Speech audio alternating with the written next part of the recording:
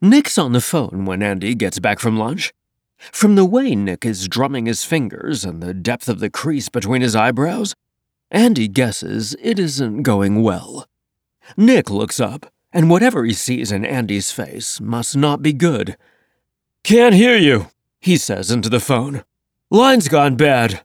He drops the receiver into the cradle and gets to his feet.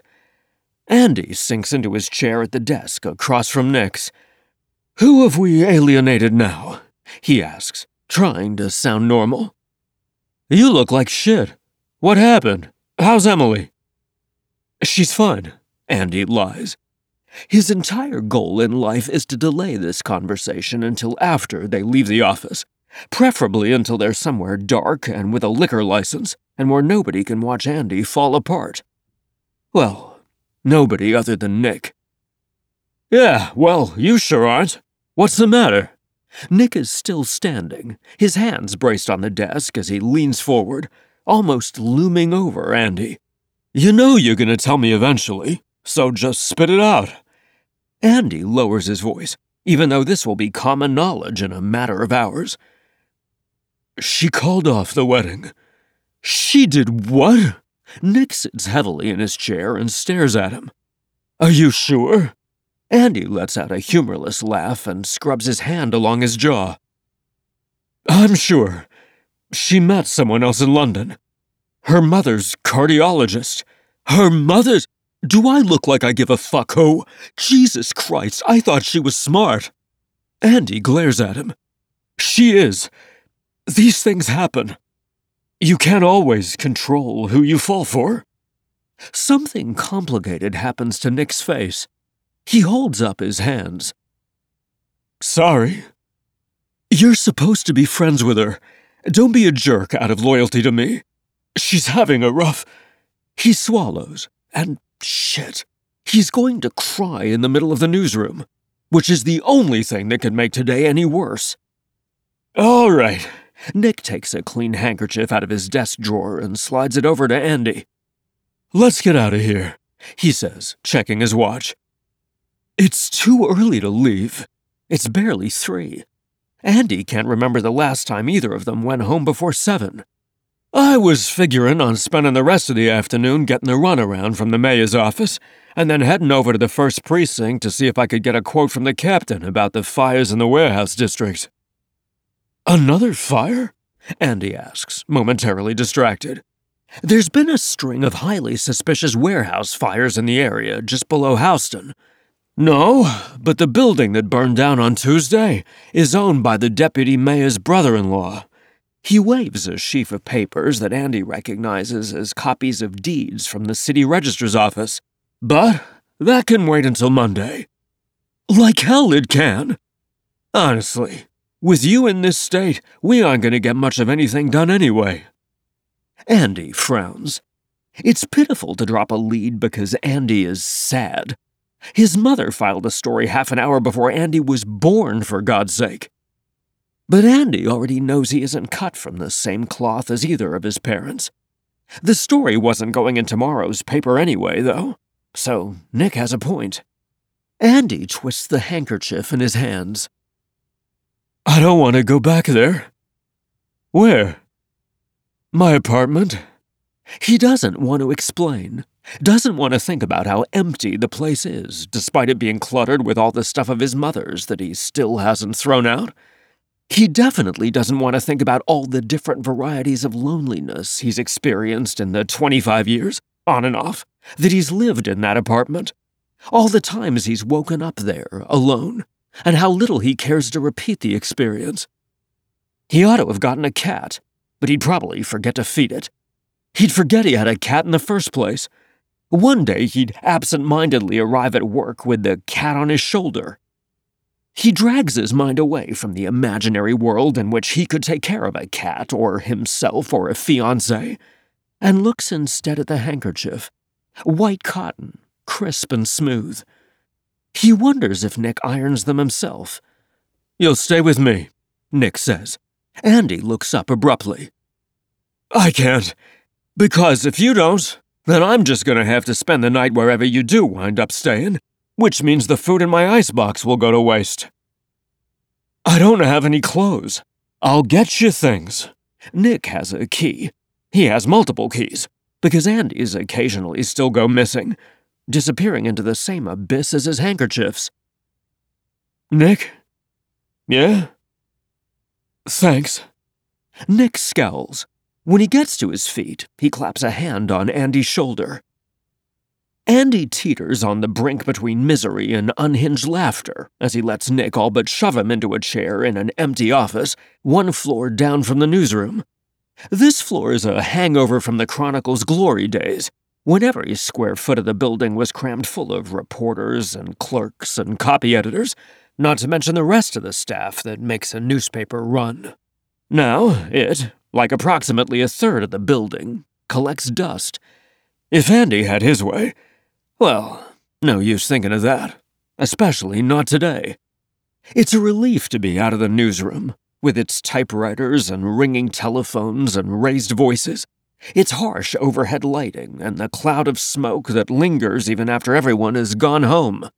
He usually doesn't mind it, likes it even, because it's fundamentally impossible to feel alone in a newsroom.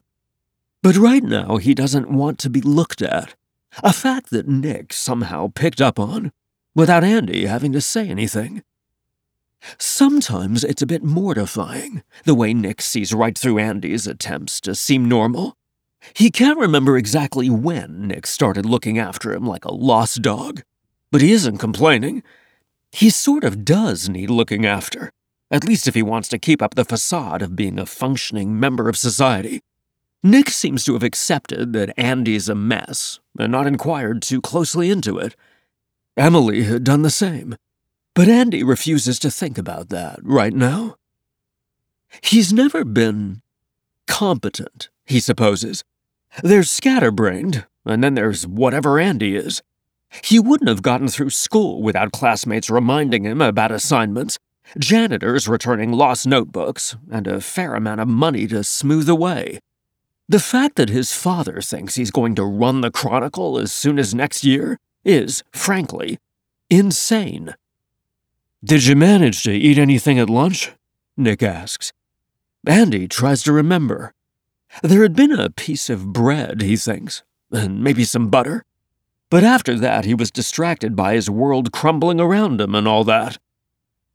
That's a no, Nick says. I'll have something sent up. You sure you don't want to tuck me into bed? Andy grumbles. Nick mutters something unintelligible before stomping off in the direction of the elevator. A few minutes later, a copy boy arrives with a cup of coffee and one of those black and white cookies from the deli downstairs, which is fine. But then he sticks around, lurking between the office door and the elevator bank, trying to look inconspicuous and failing by a mile. Seriously? Andy asks when he's half done with the cookie. Did Nick tell you to babysit me? No, says the copy boy. Walter, Andy thinks. Mr. Russo said I had to stick around until you finish the cookie. Andy sighs, shoves the rest of the cookie into his mouth, and shoos the kid away. He's fine. Or he will be. Weddings get called off all the time, don't they? But whenever people talk about it, they speak about embarrassment or inconvenience or even scandal. But all Andy feels is heartbreak, he supposes, with a side order of loneliness. He loved Emily. He still loves her, although knowing she doesn't love him back anymore makes him feel awkward and conspicuous about it, like he's clinging to some embarrassingly passé fashion and hasn't noticed everybody else moving on. Abruptly, he realizes that even though he isn't thinking in terms of inconvenience or scandal, his father will. He gets to his feet, downs the rest of his coffee, tosses the paper cup in the garbage, and hits the elevator call button.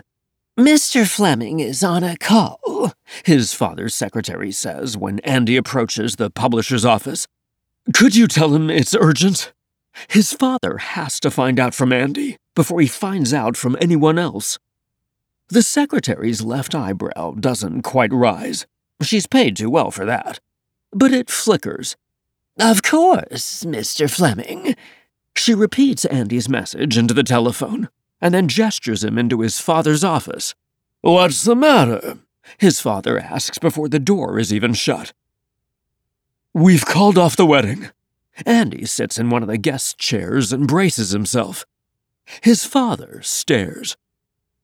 "By that, I assume you mean that Miss Warburton called off the wedding, and you're being too gentlemanly to say so, because when we spoke a few days ago, you were asking whether to take 2 weeks off for your honeymoon." When Andy doesn't answer, his father sighs and takes off his glasses. "She went to London to look after her mother when Mrs. Warburton had a heart attack, didn't she?" his father asks. "That was 6 weeks ago. I believe you mentioned she was due to return last night." Andy can almost see the pieces falling into place in his father's mind. Andy isn't going to give away Emily's private business. Frankly, there's no succinct way to tell the story that makes either of them look particularly good. Emily fell for another man, and even after being rejected by that man and returning home heartbroken, she still doesn't want to be with Andy. Nobody comes out the winner in this story. His father wordlessly opens a desk drawer and takes out 2 glasses and a bottle of what Andy knows is top-shelf scotch. He fills both glasses and pushes one across the desk to Andy. "Are you all right?" Andy tries not to look surprised, but it still comes as a bit of a shock when his father acts like he cares. It's probably cynical, but Andy doesn't know what else to think when his father, who was little more than a passing presence in his life until Andy's mother's death, suddenly decides to play the part.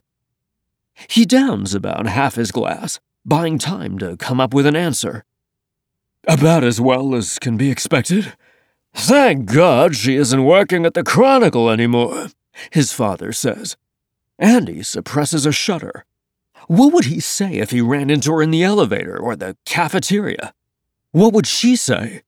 But she gave notice when they got engaged, so at least that's one thing he doesn't have to worry about. "Did something happen?" his father asks. Andy catches himself biting his nails and quickly returns his hand to the arm of his chair. He knows that his father isn't asking if Andy did something to screw this up, but the truth is that he wishes he had an answer. There must have been something, even though Emily said it wasn't his fault. But as far as he can remember, things were perfectly normal between them before she went to London.